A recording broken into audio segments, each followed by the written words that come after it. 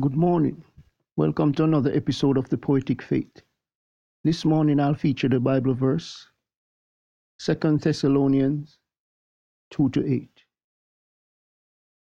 And then shall that wicked be revealed, whom the Lord shall consume with the spirit of his mouth, and shall destroy with the brightness of his coming.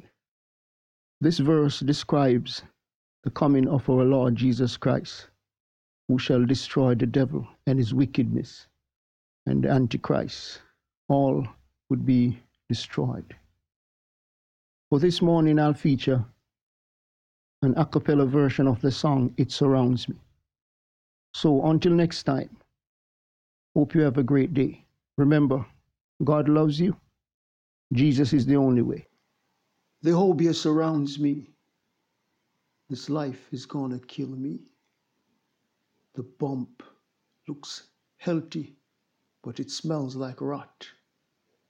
The insect inside her has stopped moving, but it itches a lot. 12 years it has been.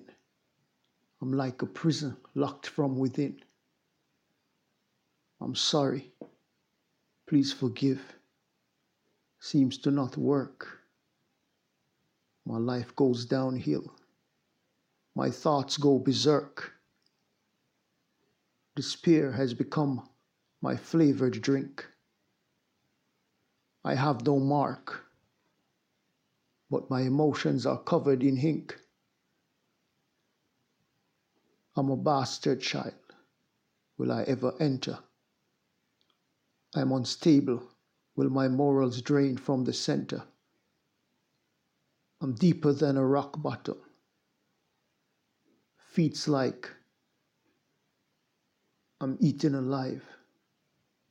Sanity is frozen in my freezer and can't be thawed. Sin's coming at me in a hovering hive. The obia went after my stomach and back, fasting and prayer. Yet there was something that lacked. What did they summon? I know that they aren't as powerful as you, Lord. But I begin to feel happy as something to discard. I continue to pray even though my faith is weak.